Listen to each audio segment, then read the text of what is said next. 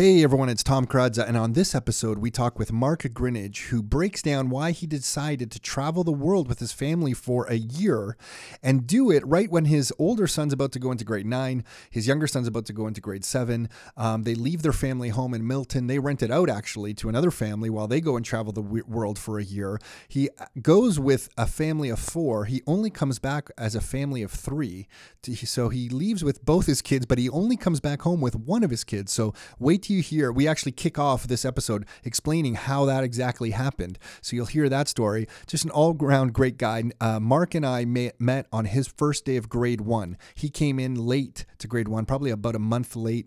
And when he came into the class, he was bawling and crying as his dad dropped him off. And I know he just absolutely loves it when I share that story so that everybody in the world knows that he was crying on his first day of grade 1. So I just want to repeat that a few times to make sure everybody knows Mark Greenidge was crying on his first day of grade 1. He's an absolute good guy. We're good buddies. We went to grade school together, high school together. Then our ways parted for quite some time, actually, over 10 years, 13, 14, 15 years, until he rings me up one day and says, "Hey, Tom, I heard you're into real estate investing and you're doing this stuff. Can we, chat about this?" And I get together with him, explain what we're doing. He rushes off and gets like 3 properties in the blink of an eye. And then he decides he's going to quit his IT job and get his real estate license and work with us. So now for the last several years, he's been working here at Rockstar, helping other investors buy income properties and rental properties and student rentals and second suites and everything you can imagine. And we feel just blessed and grateful and honored that someone like him is working here at Rockstar, helping other investors. He has a lot to share. Just an all-around good-hearted guy. And on this episode, you hear how he travels the world with his family and goes all over the place from South Africa to Portugal and Croatia and England and Malaysia and Vietnam and Thailand.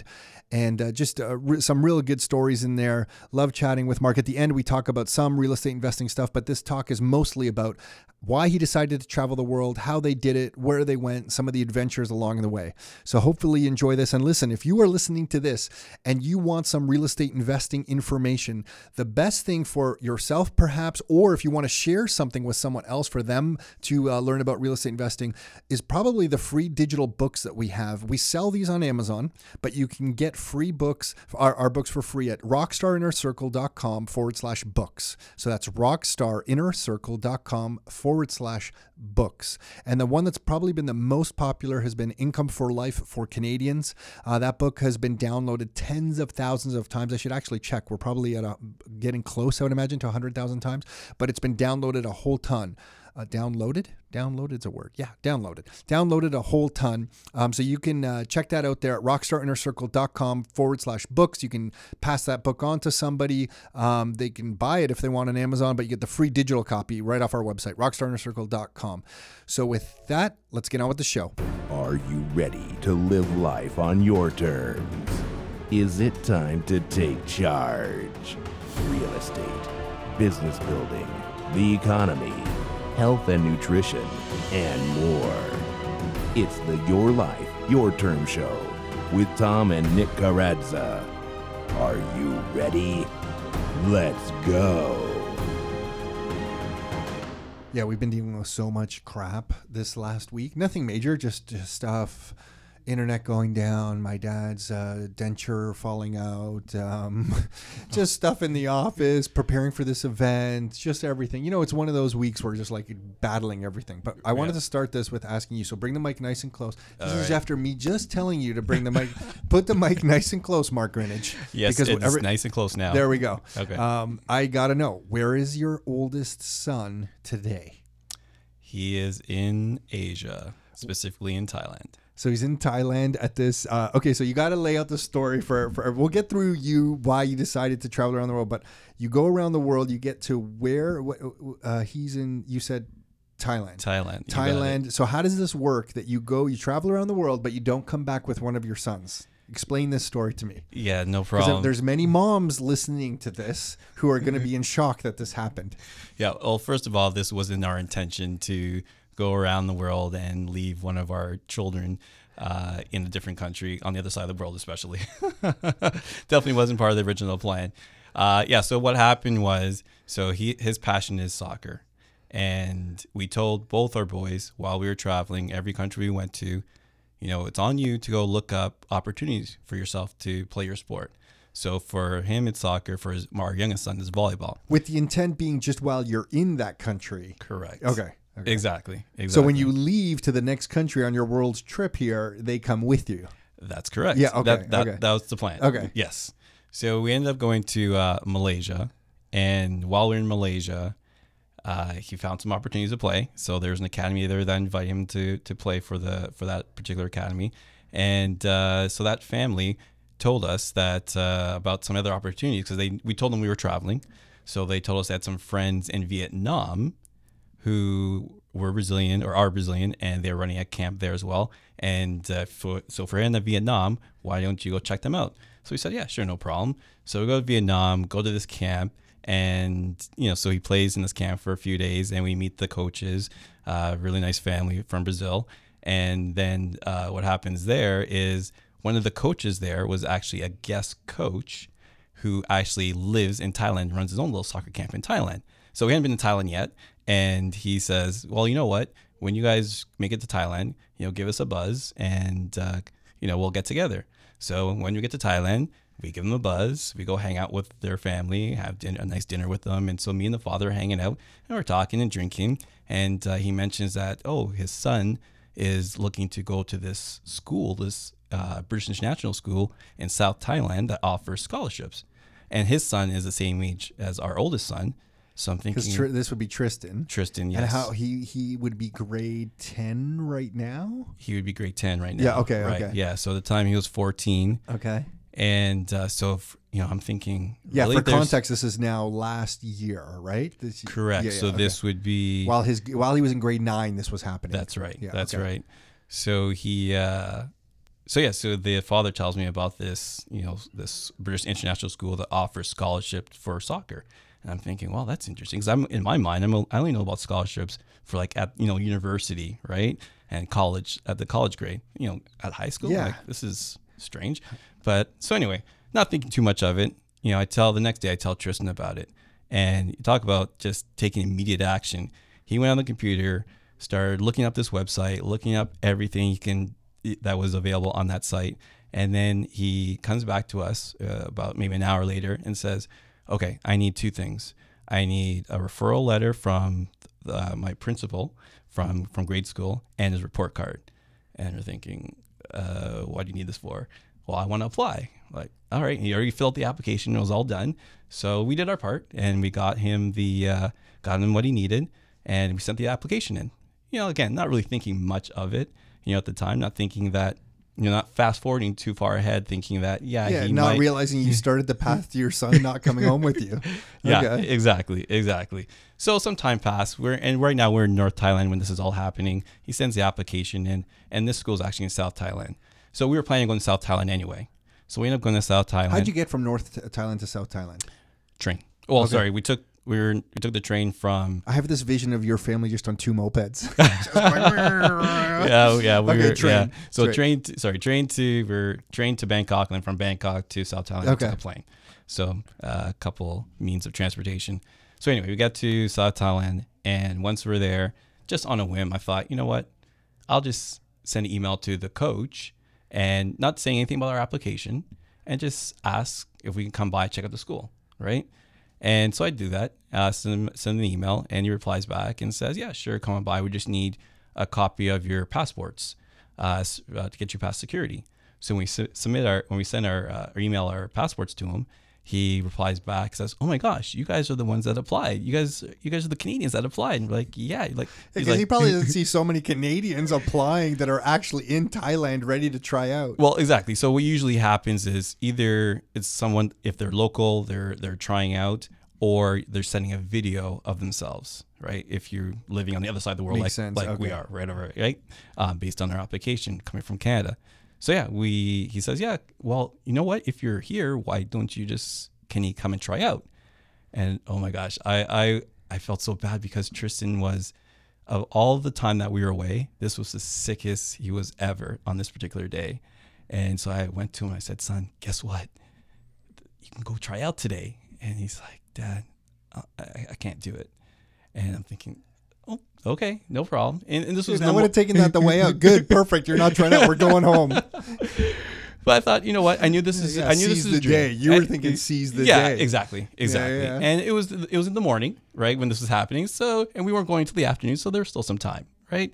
So then when the afternoon came, went back to him again. Said, "Hey, son," give him a little pat on the back. So, how you feeling right now? And not so many words. Basically, he decided that he would at least take his shoes, his soccer boots, right? I said, okay, that's one step closer. So he was traveling with his cleats? Yeah. Oh, yeah. Oh, wow. Yeah, Okay. he was trying to play and stay Okay. fit and Okay. do all that good stuff. So yeah, we ended up going to school and Wait, so I just have to know though, at this point, traveling the world, how much luggage are you guys traveling with? Is it one bag each? 2 pieces each. Two pieces. So we had a roller suitcase. no. So we each had a backpack. Okay, right? like a big, huge backpack. Yeah, the big one. You got Okay. it. You got it. Usually for most airplanes, they will actually allow you to bring it on board, and you don't have to actually check it in. Okay, But there was a few airlines that unfortunately they said that wouldn't fly. it's too big. Yeah, Yeah, 'Cause exactly. You're talking about one when it's on your back, it's like at your head, and it's Yeah, going you down got to it. your butt. You got it exactly. okay. And then another just kind of regular backpack, like a school, like kids' Okay. school backpack. Okay. Right. So that was it. Okay. That was our Okay. gear. Yeah, so you have to be pretty smart. Yeah, front and back. But he managed to fit his cleats in there. Okay. Yeah, he squeezed it in there. Okay. Because you're Right. taking all that stuff that you had to plan because you're leaving home in Milton, Ontario for the plan was a year, Correct. right? Yes. Which ended up being just about a year, no? Yeah, 8 months. Just shy. Yeah, okay, 8 months. months. Was it Yeah, 8 yeah. months? Okay. Yeah, okay. we shortened it up given the situation that arose from him getting into this school. Okay. Yeah. So yeah, we went to the school, and I remember the coach looked at him and said, "So are you ready to try out? Give it a whirl?" And I was just there was like this moment of pause. I didn't know if he was going to say yes or no, and he's like, "All right." And so we went, and he was a good sport. He was like I said, this was the sickest. Yeah, probably the sickest that he'd been the whole trip that while we were away, and he wasn't exactly in soccer fitness shape. Sure, So- yeah. Right, Yeah, obviously. just the cardio alone, if you're not practicing 2-3 times a week. Yep. I mean, these guys are running basically a marathon a week just in practice, right? Well, they actually play 8 times a week. yeah, wow. Yeah, Okay. 8 times. So, and he's going from basically doing not too much in the last few months, right? So now he's going full tilt with these guys. And no, he survived. He survived that day. And then he survived the following day. So it was a Thursday. And then the Friday. Now, so I guess we were fortunate because what happened was the following week, they were actually having a break. All right. And unknown to us, they were actually going to make a quick decision because typically what happens is they usually have the kids travel for at least 4 days, right? Because those first 2 days, the kids are kind of just, they got some getting anxiety. comfortable, yeah. Exactly. So by that second day, third day, they're more comfortable and settled in, whatever, right? So they give the kids that chance. But we didn't know that they had plans just to have them try out for the 2 days. And I guess the other factor was because after that 1 week that we were there, we were taken off to somewhere else. Yeah, where was your next stop, by the way? We're going back to Malaysia, actually. Okay, got it. Yeah, we're heading back to Malaysia. And so, yeah, I remember just standing there watching them training. And then we had met the headmaster the day before. And The headmaster. yeah, Okay. yeah, the headmaster, Okay. yes. And then he walked up to me and he said, yes, we'd like to offer your son a scholarship. And I know, I was just, Oh my I know, God. I I was didn't just- know what I'd be thinking. Your 14-year-old son. I mean, there was a day when 14 was not that young, right? 14, you had to be a survivor probably 60, 70 years ago. But 14 in 2018, last year, is a very different 14, man. Mhm, absolutely. Wow. Yeah. So, yeah, I was blown away when he said that because it was totally unexpected, right? I mean, You this were was, blown away, Talia, that your wife, his mom must have been just bawling at this point, no? Did she just break down? No, she was good. She actually been really good throughout from that moment up to even now. She's been really good, and she keeps saying, I'm doing it for him because she doesn't want to show, I mean, yeah, she has obviously it's her firstborn, and this happened essentially 4 years sooner than she expected, right? Yeah, and it happened fast. And it happened fast. Yes, because this is now, when he was trying out, I think this was now January. All right. And we dropped him off. And just to add a little bit of salt to the wound here, we actually dropped him off on Talia's birthday and boarding. Oh my gosh. Yeah. So it's a birthday she'll never forget, fortunately. Yeah. And you guys talked to him. So he's been there now for, I guess, just about a year now, right? Not quite. So yeah, actually no, yeah, I guess it's been March 8th. Yeah, that's when we dropped him off, and yeah, we're. Oh, it was March. Oh, you were there in January, Yeah. but he didn't go back until March of last year. Yeah, because we had to do all the paperwork. So we went to Malaysia. Okay. We went back to Malaysia, which wasn't. He obviously was excited and said yes right away. Oh yeah. Yeah. Okay. Well, here's the thing. This is the crazy thing is that so before we even left for our for this trip, I almost said vacation. It wasn't a vacation. Before we went for this trip, he actually was looking up opportunities for him to play outside of Canada because he felt that where he was playing here in Canada, this wasn't the place for him to be to grow. Exactly. So he was actually already looking for other opportunities, and he found something in England. And so yes, basically a similar idea. School, which it's a mix of school and soccer. And I remember watching him because my son plays soccer as well, and he's a year older than your son. Your son was playing a year up, and I was at the side of some field in Milton, and I guess he said Greenidge, your last name, on the back of the jersey. Now Tristan probably doesn't know, or maybe he knows who I am, that we know each other, but he probably doesn't recognize me. Or whatever, but I go up to the side of the field telling some dads, I'm like, oh my God, like I know this kid. I start taking pictures of him to send to you. Yeah. And some of the dads are like, hey man, like you probably shouldn't be at the side of a soccer field taking pictures of some kids, some kid that obviously he's not your kid because you're cheering for that's not your last name and you're taking pictures. It really looks a little sketchy. Yeah. I'm like, yeah, okay, note taken. I backed away. Like I'll stop encroaching on this kid's life. Yeah, here. today's society, you gotta watch that kind of stuff. Yeah. Totally awkward moment. But okay, so yeah, he says he's there. He gets dropped off in March. Yes. You guys fly back to drop him off, I guess. Is that how the drop off works? Yeah, that's what we did. So what happened was we went back to Malaysia, got all the paperwork that needed to get done. You're spending a lot of money on flights on this around the world trip. Well, thankfully in Asia it's not too bad. So it wasn't too far of a flight between Malaysia and Thailand, so it wasn't too bad of a hit.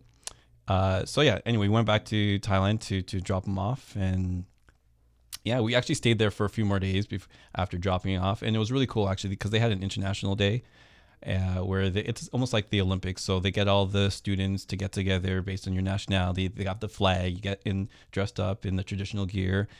They play your anthem and they walk through. So it was really cool just to see the diversity in the school. I think they have representation from about over 60 or 70 different countries. Combination of faculty and the students, which is really cool. I never even heard of this concept, man. Yeah. Like I had no idea. Oh yeah, I remember walking around that campus that first day thinking, oh my gosh, I want to go back to high school. So did he represent Canada? Yeah. And he dressed up in the traditional gear of jeans and a t-shirt? We put him in some, as best we could, some red and white stuff from whatever we had. Yeah, okay. I was going to say, hockey jersey? Did you dress up in a hockey jersey? Yeah, no. Yeah, we didn't have any hockey jerseys with us, unfortunately. If you are ever traveling the world and you need a Toronto Maple Leaf jersey because you got to represent somewhere and you don't have it, you just let me know. Yes. And I will FedEx that thing to you overnight as soon as you need it. But the reason I found out that you didn't have, or where I was cluing in, because you didn't tell me that you left a son behind and where you visited Croatia, you stayed in our place in Croatia, which was super cool for me. Right. That you would go there and stay in our place on the Adriatic coast. And I'm telling my cousin, I'm like, it's a husband and wife and, they have 2 kids and stuff. And then you're there. I'm like, hey, Mark, can you take a picture of you guys there for me? Because it's just so cool that you're there. And send it back to me. And I just didn't see your whole family all together. Then I think someone else maybe take a couple pictures. And it was only, just your younger son, not just, but your Tristan wasn't there. Quentin was there. And I'm like, I still didn't connect the dots, really. I'm like, I don't know, maybe not everyone's just there at that moment. But I didn't realize your son wasn't with you anymore as you continued this trip around the world. So anyway, I wanted to start this by telling everyone, how did this idea, how did you just decide? Is this something you're like, okay, we're going to just experience life in a different way? What's the thought process? Because you had to rent out your own, you left your home. Yep. Right? Yep. So it's a pretty big decision. Mm-hmm. What was the thinking? Well, you know what? It wasn't so the motivation to go on this trip wasn't a single reason. It was actually a convergence of different thoughts and experiences as that came all together. And this happened over a series of time. So I think one of those things or thoughts that came was the book Vagabond. So that book I found out about through listening to Tim Ferriss. for sure. Yeah, Yeah, exactly, got it. exactly. So that book's just How about many people has he motivated to travel around the world? Yeah, okay. yeah. So that book, The Vagabond's just about long-term travel. So that was definitely one seed that probably started the idea of doing this crazy world trip. And on top of that, when I meet investors on the one-on-one meetings, obviously we talk about real estate investing, but I usually like to get a deeper understanding of, why. So why is it that they're here doing real estate investing? And a high percentage, let's say, of investors would say that, travel was something that was high on their list, right? And then if they had already done some traveling, then we end up talking about, we start sharing our stories about traveling. So and that happened. This was happening pretty much on a monthly basis, right? So that happening as well. On top of that, someone told us about this show on Netflix called Departures. So it's a bunch of two Canadians that basically pack up and leave their jobs and decide to go travel the world. Huh, never heard of it. Yeah, it was. We found out about it through, I guess, one of Talia's friends. And the significance of that show was not so much the show itself, but actually the fact that it was the one show that our whole family would sit down and watch and actually enjoy all together. They're going to different places. Yeah. It's kind of like when you watch Amazing Race. Like, Exactly. what are they doing now? Where are they Exactly. now? Yeah, and that's another show. Actually, even while we were traveling. Amazing Race. Even while we were traveling, we were tuned into Amazing Race. Yeah. You guys were living the Amazing Race. Yeah. And you know what? And the tip of the iceberg, well, I don't know if it was the tip of the iceberg, but another significant thought, I guess, or feeling was just the idea of uncertainty of the future, this impermanence. So I had a friend who, same age as you and I, in our mid 40s. And so this happened a few years ago. He goes in the hospital in December, just around Christmas time. He's complaining about some stomach pains, finds out stage 4 pancreatic cancer. Jeez. And then a few months later, we're at his funeral. Yeah. Right. And here's a guy that lives a healthy lifestyle. Sure. Yeah, right. Yeah. It's over, man. Life is fragile. It can be over in a moment. Yeah. So, that for whatever reason, that's something that was kind of lingering in my head, right? Just the unknown of what can happen. And, like I said, it wasn't just one thing. It was kind of convergence of all these different thoughts and experiences. And so it got to a point where there's enough pressure of this idea that I went as far as then asking the principal at my kid's school, hey, do you know any other families that have traveled the world? And he said, actually, you know what? I know a couple. So he got me into contact with these two families. And so I reached out to both. And it's one of them I called. Actually, one of them lives here in Oakville, which is kind of interesting. And we ended up meeting with them after I talked to her on the phone the first time. And when we talked, there was 4 things that she said in that conversation that I took away. Number 1 was that it was one of the best decisions that they made in their life. Number 2, when they came back, they felt they were trapped. This is my life. They say that Oakville, Ontario is my life. Okay, yeah, go on. Then they actually felt closer as a family. Oh, okay. Well, that's nice. Right? Okay. That's much more positive. Yes, it was, okay. or it is. And then thirdly, feeling the kids came back feeling more grateful for what they had. Sure. Right. Yeah. But the 4th thing was the tipping point for me. As crazy as this may sound, is the 4th thing that she said was that when she came back, it felt like nothing had changed. And that was a positive or a negative? For me, it was. I would think. Wait, before you answer, nothing had changed. So I would think that's a negative because you're looking around thinking, Jesus, this is all life is. Everybody going through the same motions like zombies day in and day out and trying to get ahead, save a little money and just kind of suffering a slow, monotonous death of life. Is that too extreme? No. Okay. Because I wasn't thinking that way, by the way, sorry. Just for the record. I don't know where that's coming from. But so I would think that people are just kind of walking around and not really doing what they want to do. So I would look at it as like a negative. So she's happy that she went and did something because nothing's different here. How off am I? Well, Not too far off, probably. I mean, I wasn't thinking all that necessarily. We're going that dark. No, not at all. I was thinking more of, you know what, you're not going to be missing out on anything. Yeah, exactly. Right? Yeah.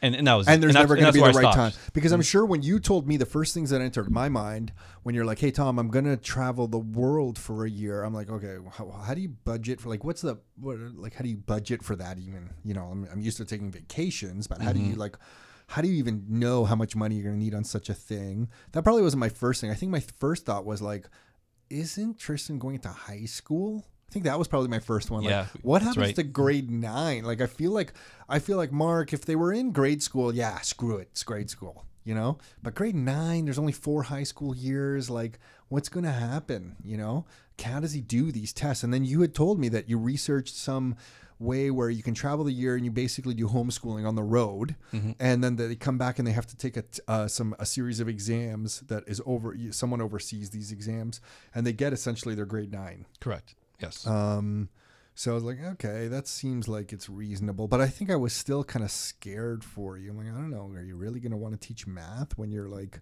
somewhere cool doing bungee jumps off some bridge somewhere?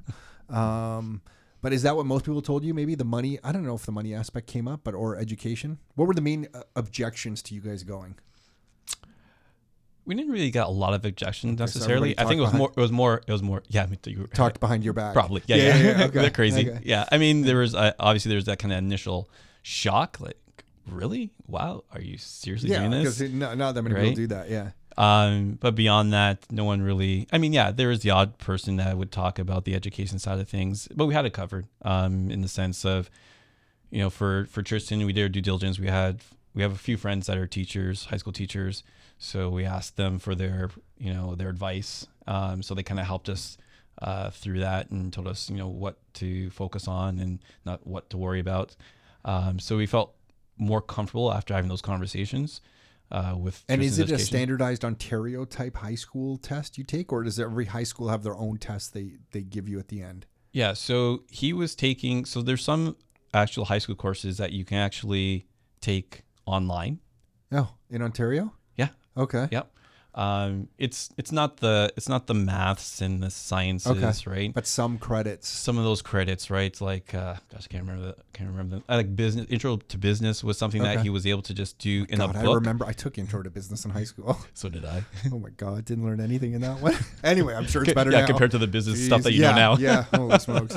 Anyway, okay, good. Yeah, so like intro to business was one of those classes where you can actually just had the physical book, and as long as you did the activities and quizzes, whatever that were in the book, then that was sufficient for passing that particular course. There were some things that he would have to actually, like we had planned, like when he came back, he was going to take some summer courses and then do the exams. Like science was the one that he couldn't do while traveling, right? Because you're doing labs and whatnot, right? Got it. Okay. So for that one, it was something that you have to come back and do. And we were able to work out, have some exams proctored actually. So What does that mean? Meaning that we could, so let's say we're in Thailand and he's ready to now write his exam for math or a midterm. Someone back here in Ontario would send this exam to a person in Thailand. So it'd be like, for example, maybe we went to another school Okay, got in it. Thailand and They would administer the test. Exactly. Okay, ensure he's Exactly. not cheating on the test or whatever. Exactly. You got Okay, it. got it. Right. Huh. Didn't know. Yeah. So that never happened. all that. Yeah, all because he that. found a high school that he joined. Yeah, exactly. Yeah, good for him, man. So now he's getting his high school and he's getting this soccer. Yes. He's on this soccer team. It's some kind of team. Who do they play? Well, you know what? Because there's not a lot of competition, Local- let's say. yeah. Exactly. Probably Local to that competition. caliber as well. So they end up having to leave and go play elsewhere. So they've already been, so in the short time that he's been there, he's already been to Bali, Borneo, Bangkok for tournaments. Cool, man. Good for him. Yeah. Yeah, the It's- life experiences he's picking up right now. I mean, well, you'll know if it's a right decision or wrong decision in a few years, Mark. Yeah. Yeah. That's the good news. I'm joking. I'm sure it's fantastic. So that's cool. Holy smokes.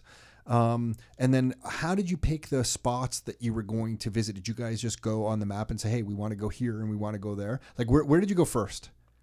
So we went to England. Actually, I guess the theme here How much seems to be cash soccer. are you carrying on you at this point? Do you have a lot of cash, or is it everything you're just Visa cards and Yeah, you're going you to got it. access debit? Everything's plastic. Yeah, everything's Pretty much plastic. everything's You got a bit of plastic. what you need and that's it. Yeah, you know what? For pretty much every country we went to, with the exception maybe Cambodia, it's all about U.S. cash there.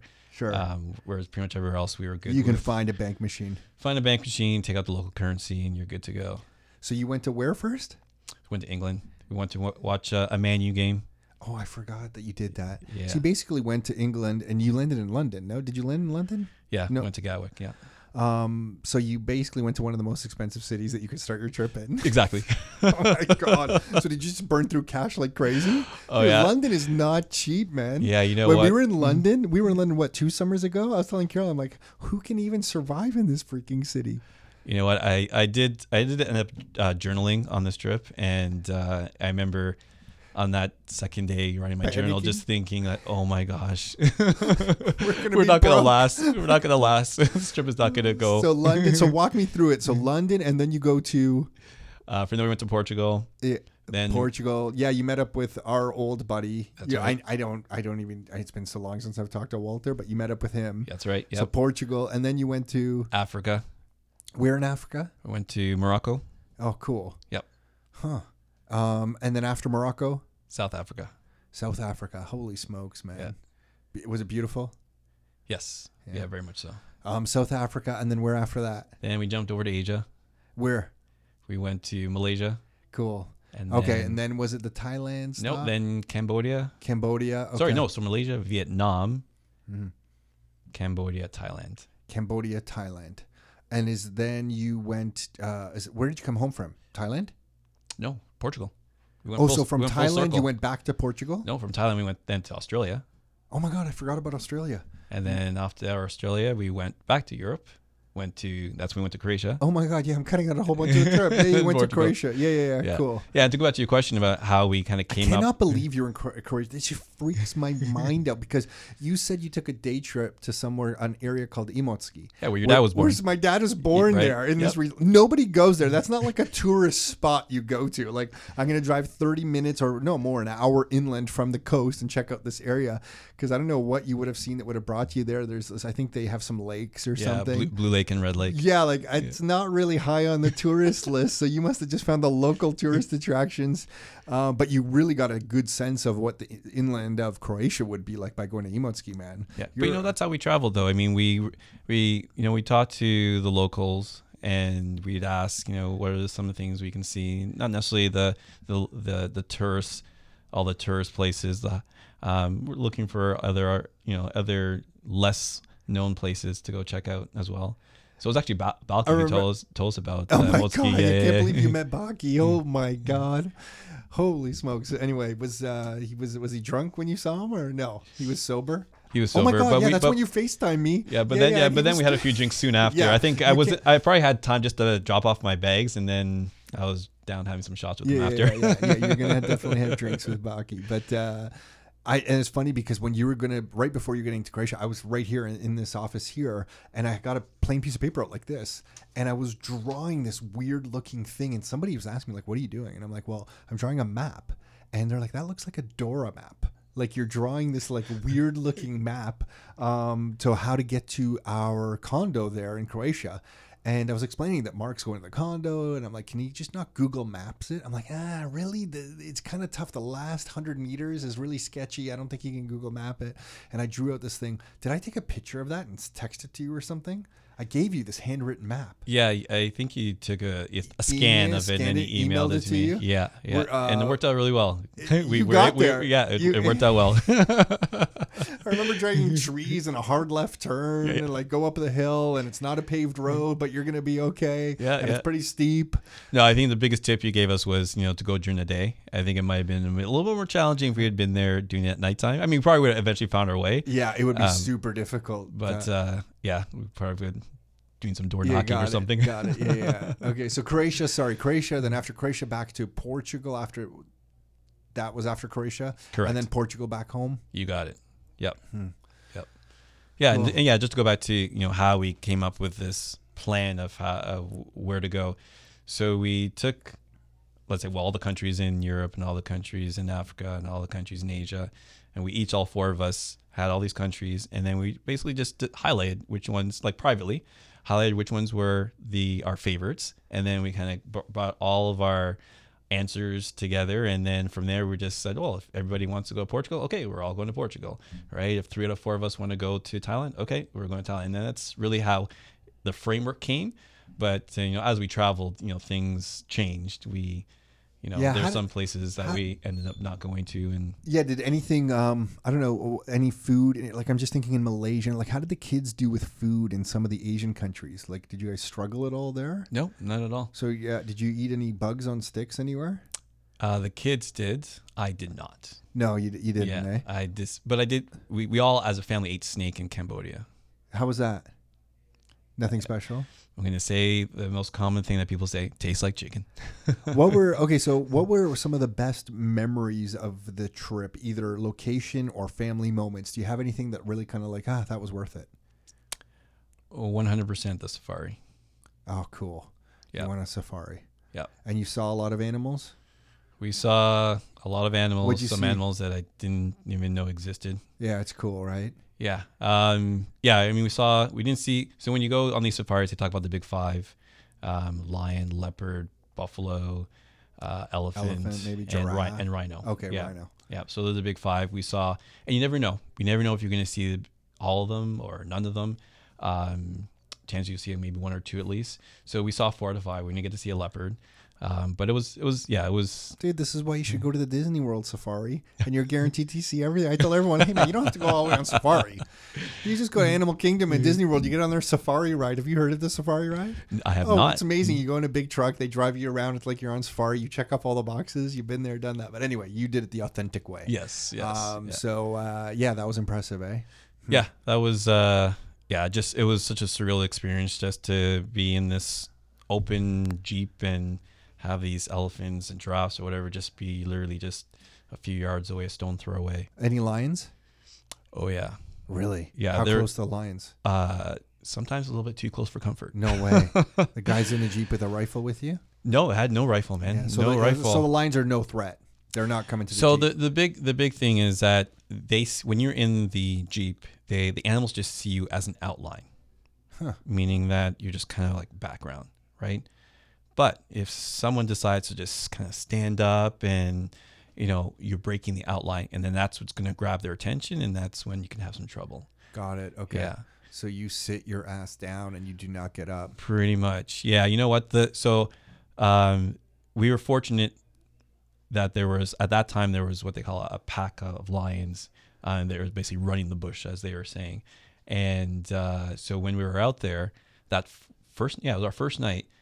So we saw basically lions getting ready for the kill. So you saw there's a group of 5 of them, right? So at time there, I'd see like 3 of them, and I'd be like, okay, where's the 4th and 5th one, right? And then eventually you see the 4th one, and like they're coming into like formation.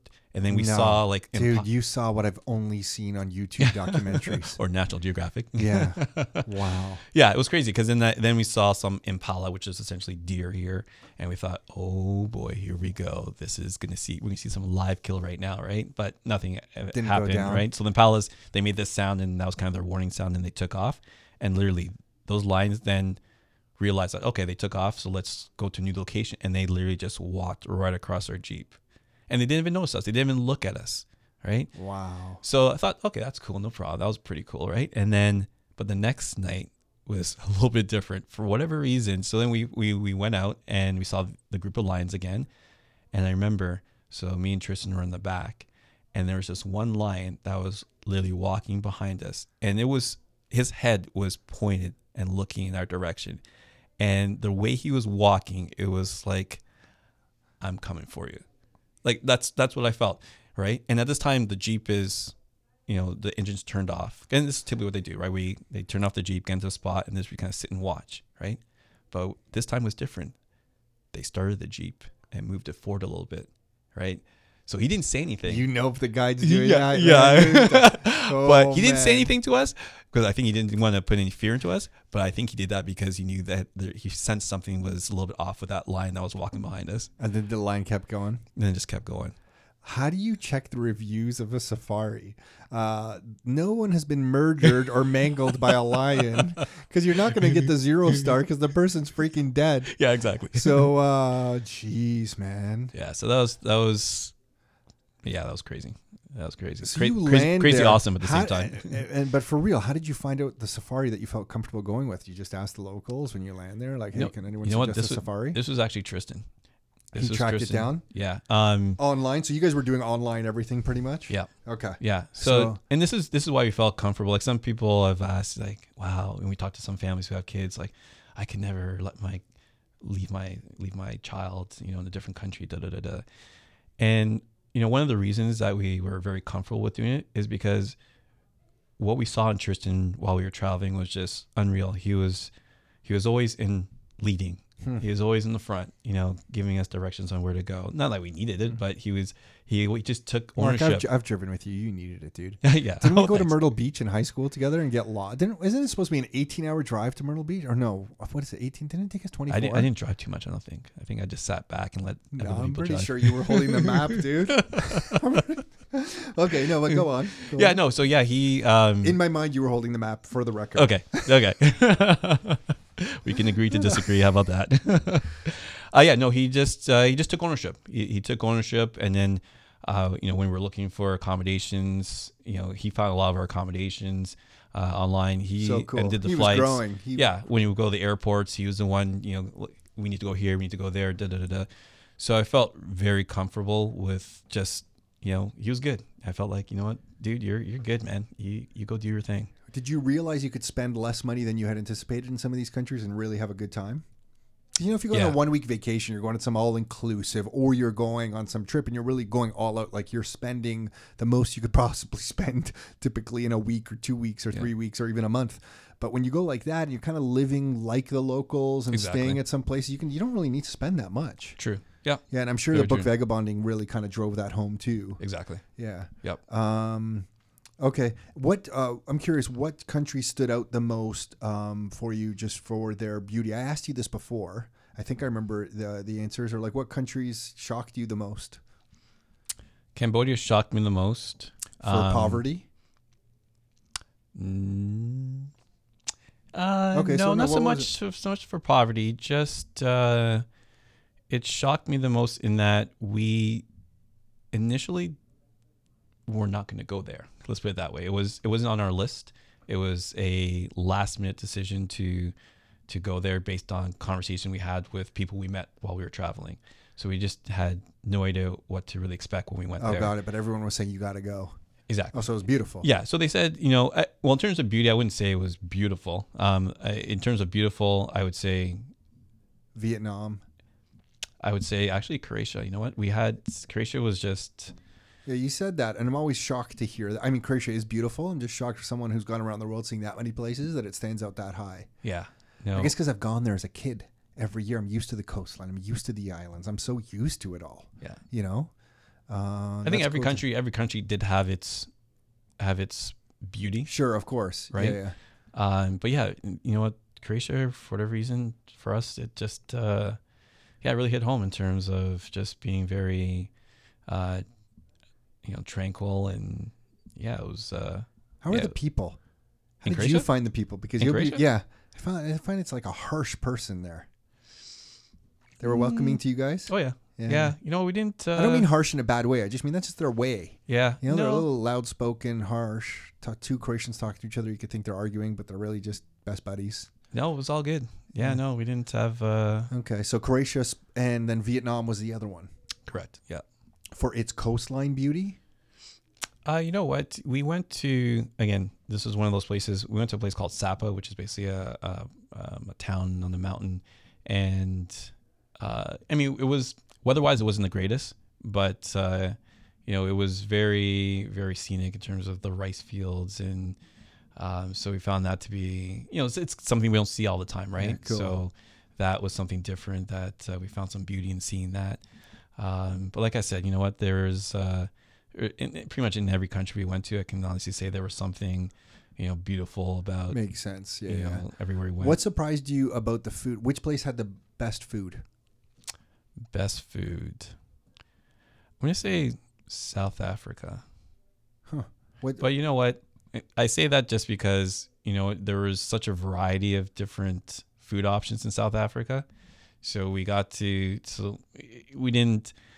it made everybody happy. Let's put it that way. In terms of the family, it made everybody happy. Whereas in some places, maybe my wife Talia wasn't so warm and fuzzy about eating certain foods. So okay, got it. So you're more the adventurer. Yeah. Didn't you tell me that South Africa was also the most dangerous spot, or the time you felt the most unsafe? Was that South Africa or no? Different country? Yeah, you know what's interesting about South Africa is just the very blatantly obvious gap between the haves and have-nots. Mm-hmm. I mean, I always hear about it, but I've never actually been there, right? Yeah. So just imagine where you live right now, and now you have, let's say maybe a 7-foot, 8-foot fence around your whole house. And on top of that fence, and it's brick, okay? And now you have barbed wire on top of that fence. Obviously you have your gate to get through. And then to get to your front door, you have another gate that you're unlocking before you even get to your front door. And then all your windows have metal bars. Yeah, got it. You're living in lockdown. Yeah. So that's pretty much, at least where we were in Cape Town, that was pretty much the norm of what you saw. Okay. And you could feel it. Like you didn't feel exactly safe. You know what? We were okay. Because I don't know, I guess after now traveling for a bit, you get comfortable. Exactly. I mean, that being said, were we out there at nighttime too often? No. Maybe, I think it was maybe 1 or 2 nights we were, at least when we were in Cape Town, that we were out at night. We tried to be smart, obviously, when we were traveling, especially traveling as a family, right? And so, some countries that didn't come up on your list were, I didn't hear Argentina, right? Yeah, we didn't do Chile? We didn't do South America At all, right? No, we didn't do that. You guys got another trip in you. I feel like you could make a whole year to South America. Yes, we have unfinished business. Yeah, you do. And then what did you guys, when you guys came back home, first of all, how's the reaction when you land back home and get into kind of North American way of life in Canada? What's that transition like? And the reason I ask is because the first time I went on a longer trip to Europe, when I came back here, I thought, what's everyone's problem? Why is everyone rushing around all over the place? Why is everyone freaking out about everything? Everybody just take a step down, chill out. It's going to be okay. Like I really had, and I think that was only for, like I had gone to Europe as a kid for multiple months at a time in the summer, but then, probably from the age 15 or so to right until, I guess early 30s, I was only going on quick little trips in and out. I'd never been there for any length of time. So then when I had gone, I think for just about a month and then coming back here and getting into the way of life there and the speed of things, coming back to Canada was like being hit in the face. I thought, like, what's everyone's problem here? Like, everyone's rushing around and, like, for what? Just slow down, I really had a tough adjustment period. We had already started Rockstar at that time. And I remember it was really early on, but I remember telling Nick, and I really had a few weeks of battling getting back into the way of things here. It just didn't feel like the way we should live. And then you kind of get back into the norm and stuff. But I just thought that everyone had lost their minds here a little bit. Yeah, I think, from what I remember, I know it was only a few months ago, but my psyche was that,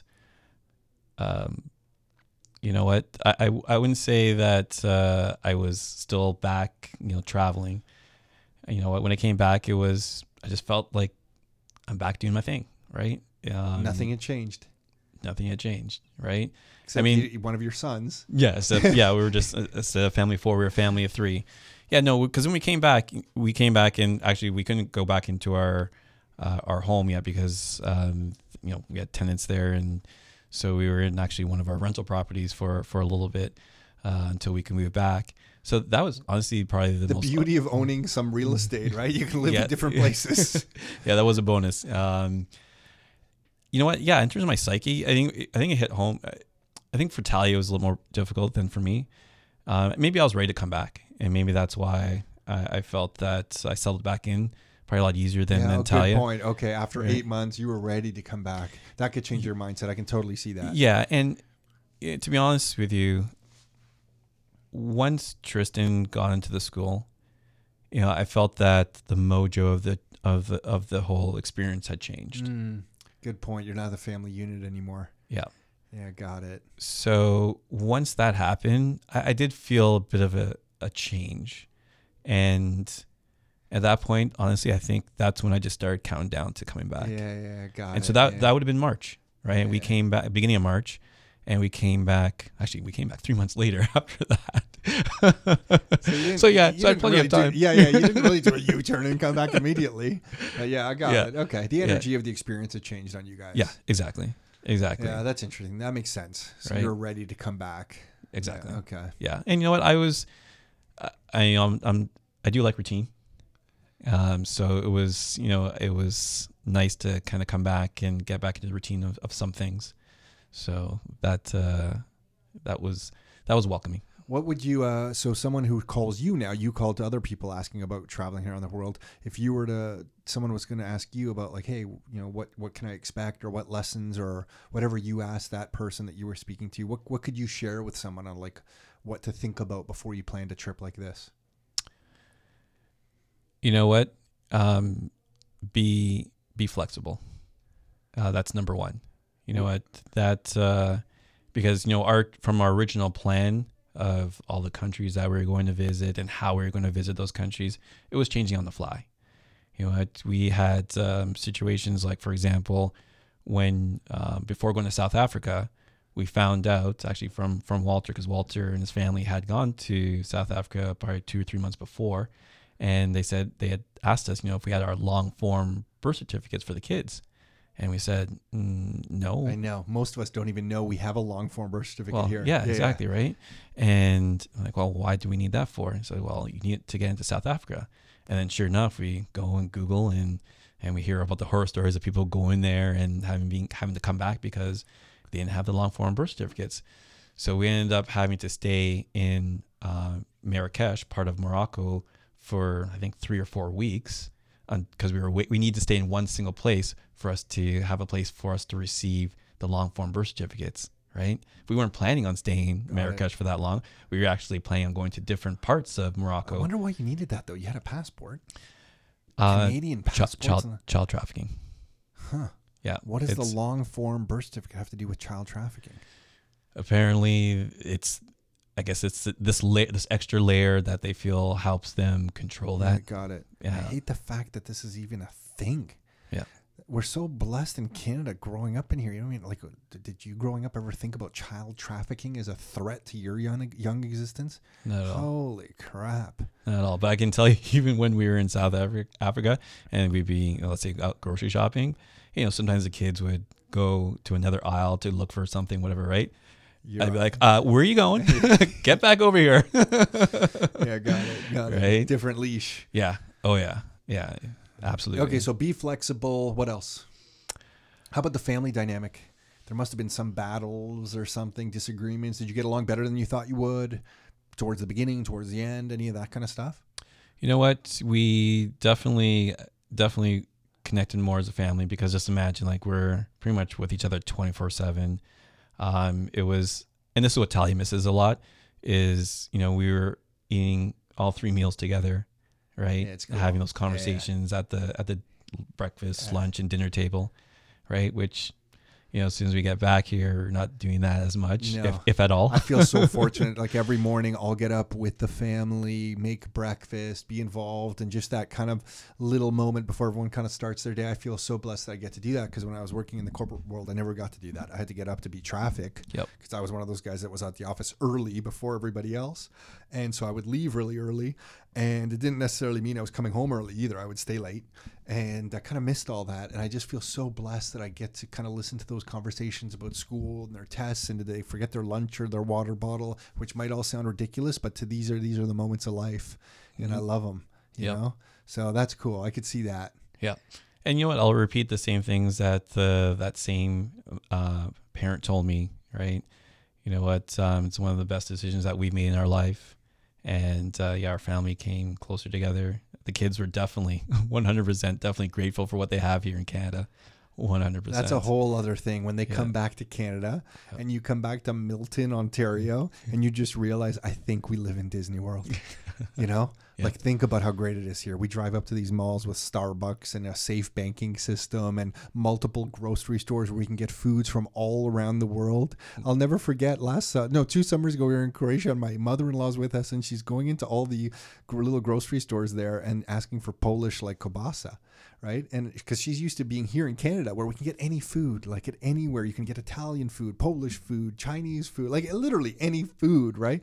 But there you can't. They don't have like Polish kielbasa in Croatia. They have their meat cuts. You know, they don't sell it like that. And she was just mystified by it. I'm like, Canada's so beautiful, man. We are spoiled in so many ways just because we can get our Polish kielbasa anywhere we want it, you know.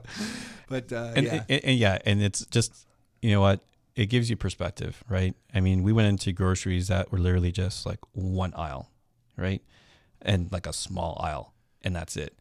And you come here and go to your Loblaw superstore, and it's just, and you 100 times.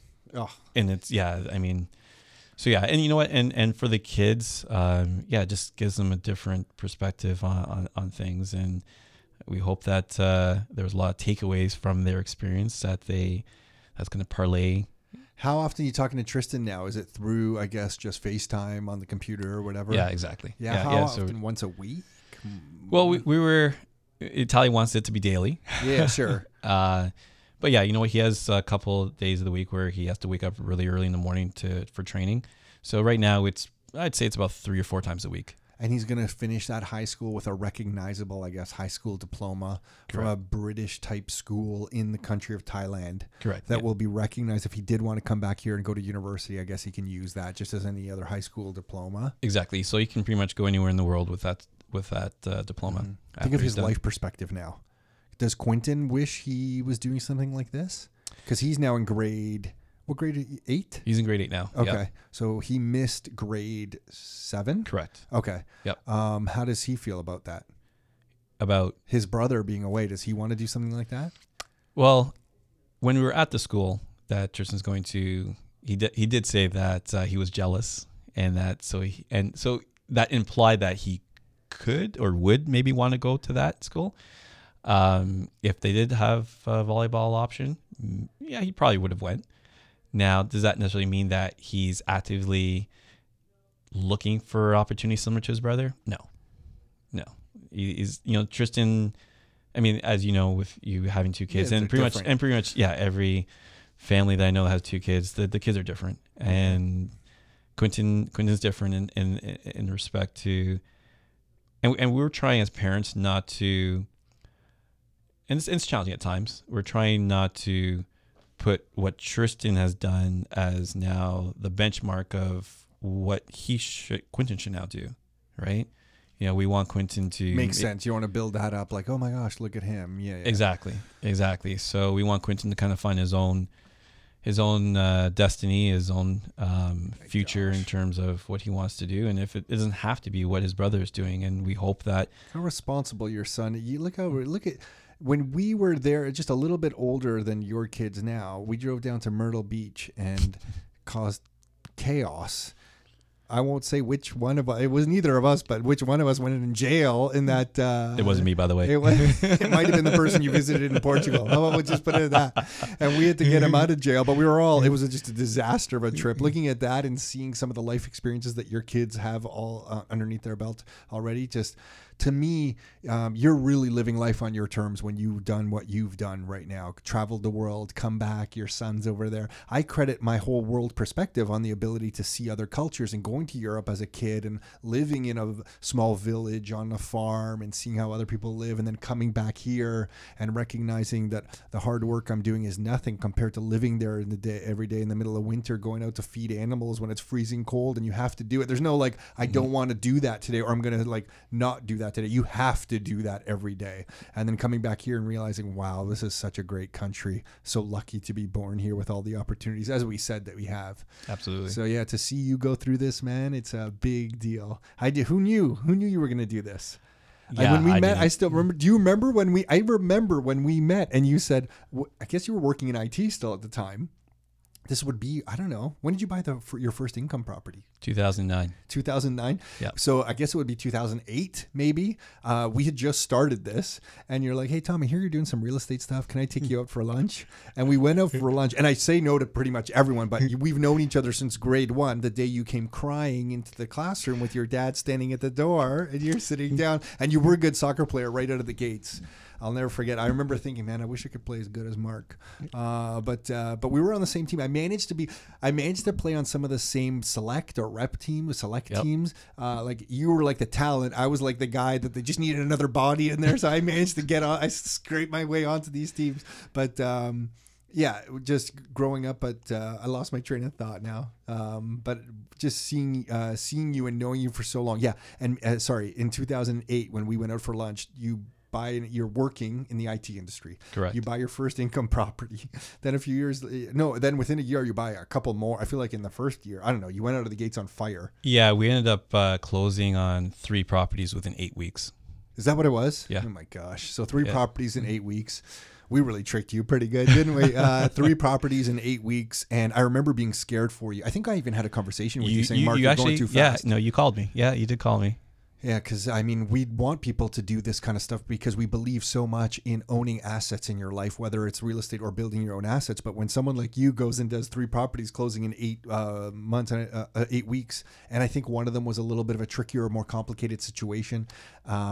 I remember thinking, man, we're here for you, dude. We got your back, but please go in eyes wide open here. You know, real estate is a dangerous game, like high rewards, but you need to know what you're doing with it. You know what? Once we found out that we were, approved to get multiple properties, was the goal to get them in that short of a period? No, in terms of the closing, no, but just opportunities present themselves, right? And we didn't want to delay because, things can change, right? Whether it's mortgage rule changes or, something changes with us in terms of our employment, right? So we knew that we use that as urgency, right, to take action. And so, yeah, we ended up getting these 3 properties within, 8 weeks of closing each other. And that wasn't the plan by any means. I mean, the first property we got, and then the second, after we got that first one, we're still on the hunt looking for another property. And then we got to multiple offers. And so the seller came back and said, are you guys flexible with the closing date? And we're like, yeah, sure. You pick any date you want, right? And then they came back, and it was actually 2 weeks after closing on the first one. And we're like, oh man, this is going to be tough. But you know what? We thought, well, because both houses are pretty close to each other, so we just leveraged the marketing, right? So we'd show one property at, let's say, 1:00, and then if they didn't like it, it's like, hey, listen, we're doing another showing at this other property just down the street. At 3:00, feel free to come by, right? And I think we were fortunate too that the second property on that first showing, we got somebody, right? The first property took about 5-6 weeks to get someone. And actually the third property came from the marketing on the first one. So it was actually an owner of a property calling saying that, they were in a situation, basically in short, they wanted to get the equity out of their house, but at the same time, they didn't want to move, right? So family, and she had 3 kids, and just, this is before I even got my real estate license and really knew much about real estate, to be honest with you. I said, well, you know what? How about we buy your property and then you could rent to own? And she said, you can do that? And I'm like, yeah, for sure. Meanwhile, not knowing that I could or not, right? So I think I can make this work. I hope it works for both of us. Let's figure this out. Yeah, so I hung up the phone, and then I called my coach, JP Hunt at the time, like, JP, this is what I told this person. Can I actually do this? He's like, yeah, no problem. We can make that happen. And so we just picked a date. And it ended up being just a few weeks after we were closing on the second one. But in hindsight, I'm like, damn, we should have made it like closer to the closing closer to that second property, and I could have said we were closing 3 properties in like 3 weeks or something like that. 3 properties in 8 weeks is still pretty good, man. But yeah, sitting there talking about at that lunch, describing what we were doing, and then for you just to jump right in. And I think then maybe a few months later, I can't remember, you were like, Tom, can I meet with you again?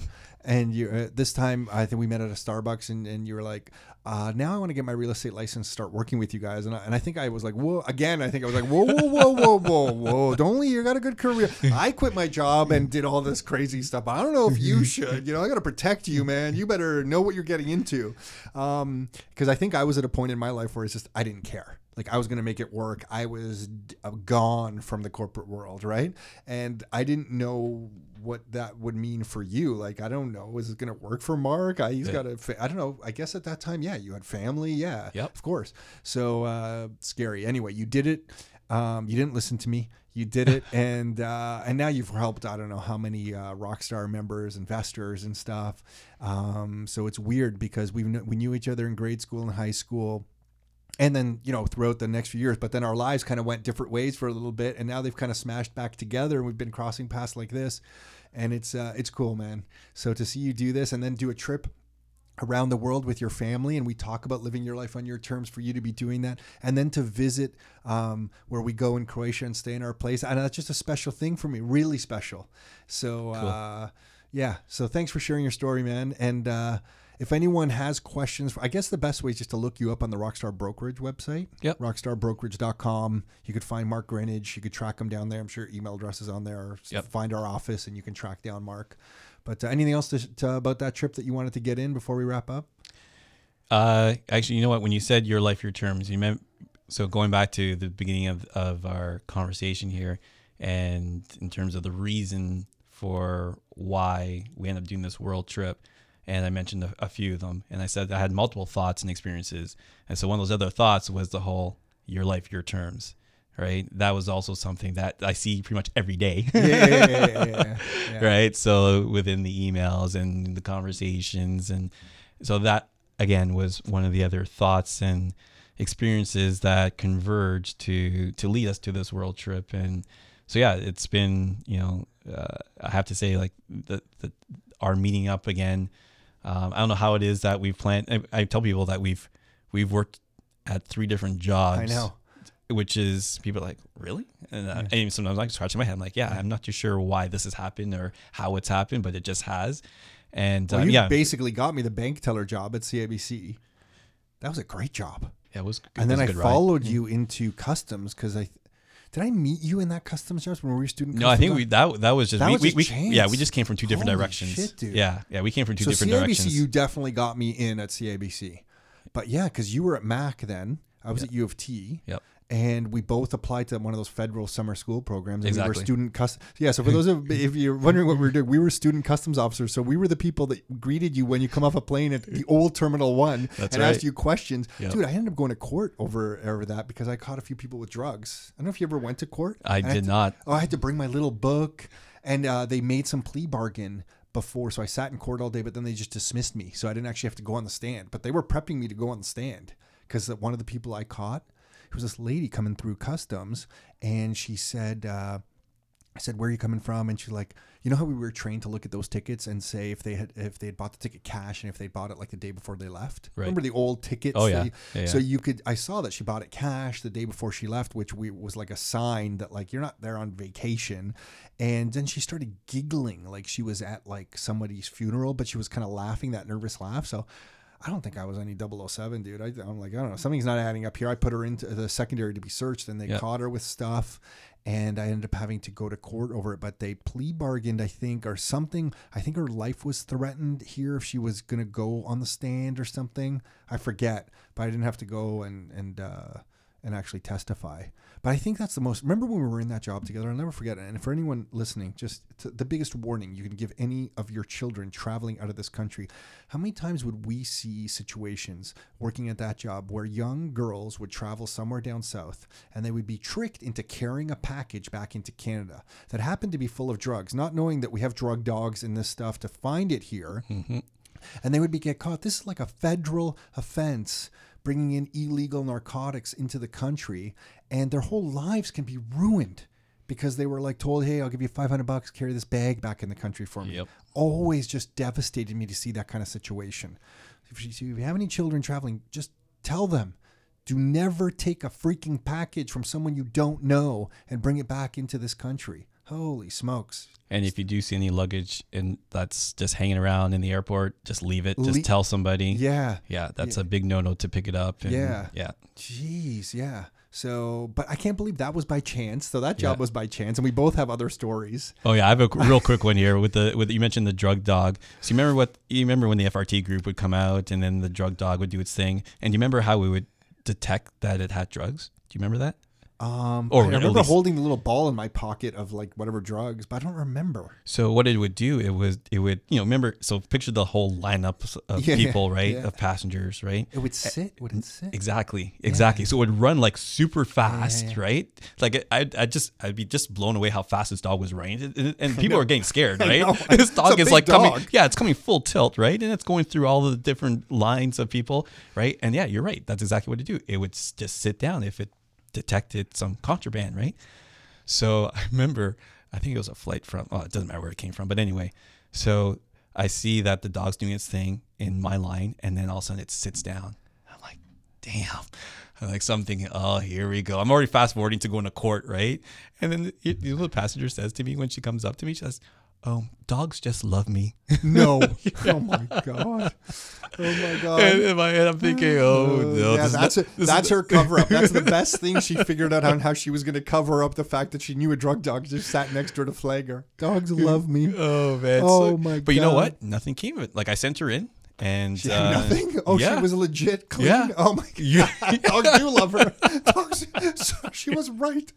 Oh my god. Yeah, I guess she was a dog whisperer Oh or my something. God. One of my favorites was one guy comes off a flight. Do you remember those old Adidas Final bags, like blue with the red? Oh, yeah. Oh, yeah. One guy comes running off a flight. Mark, I forget where the flight was from. Amsterdam, one of the Caribbean. I honestly forget. He comes running into the hall. First guy off the plane. First guy. And I don't know. I think because I smiled a lot and stuff, I get a lot of these crazies. And they would he was hugging the bag like on his side, and he ran right towards me.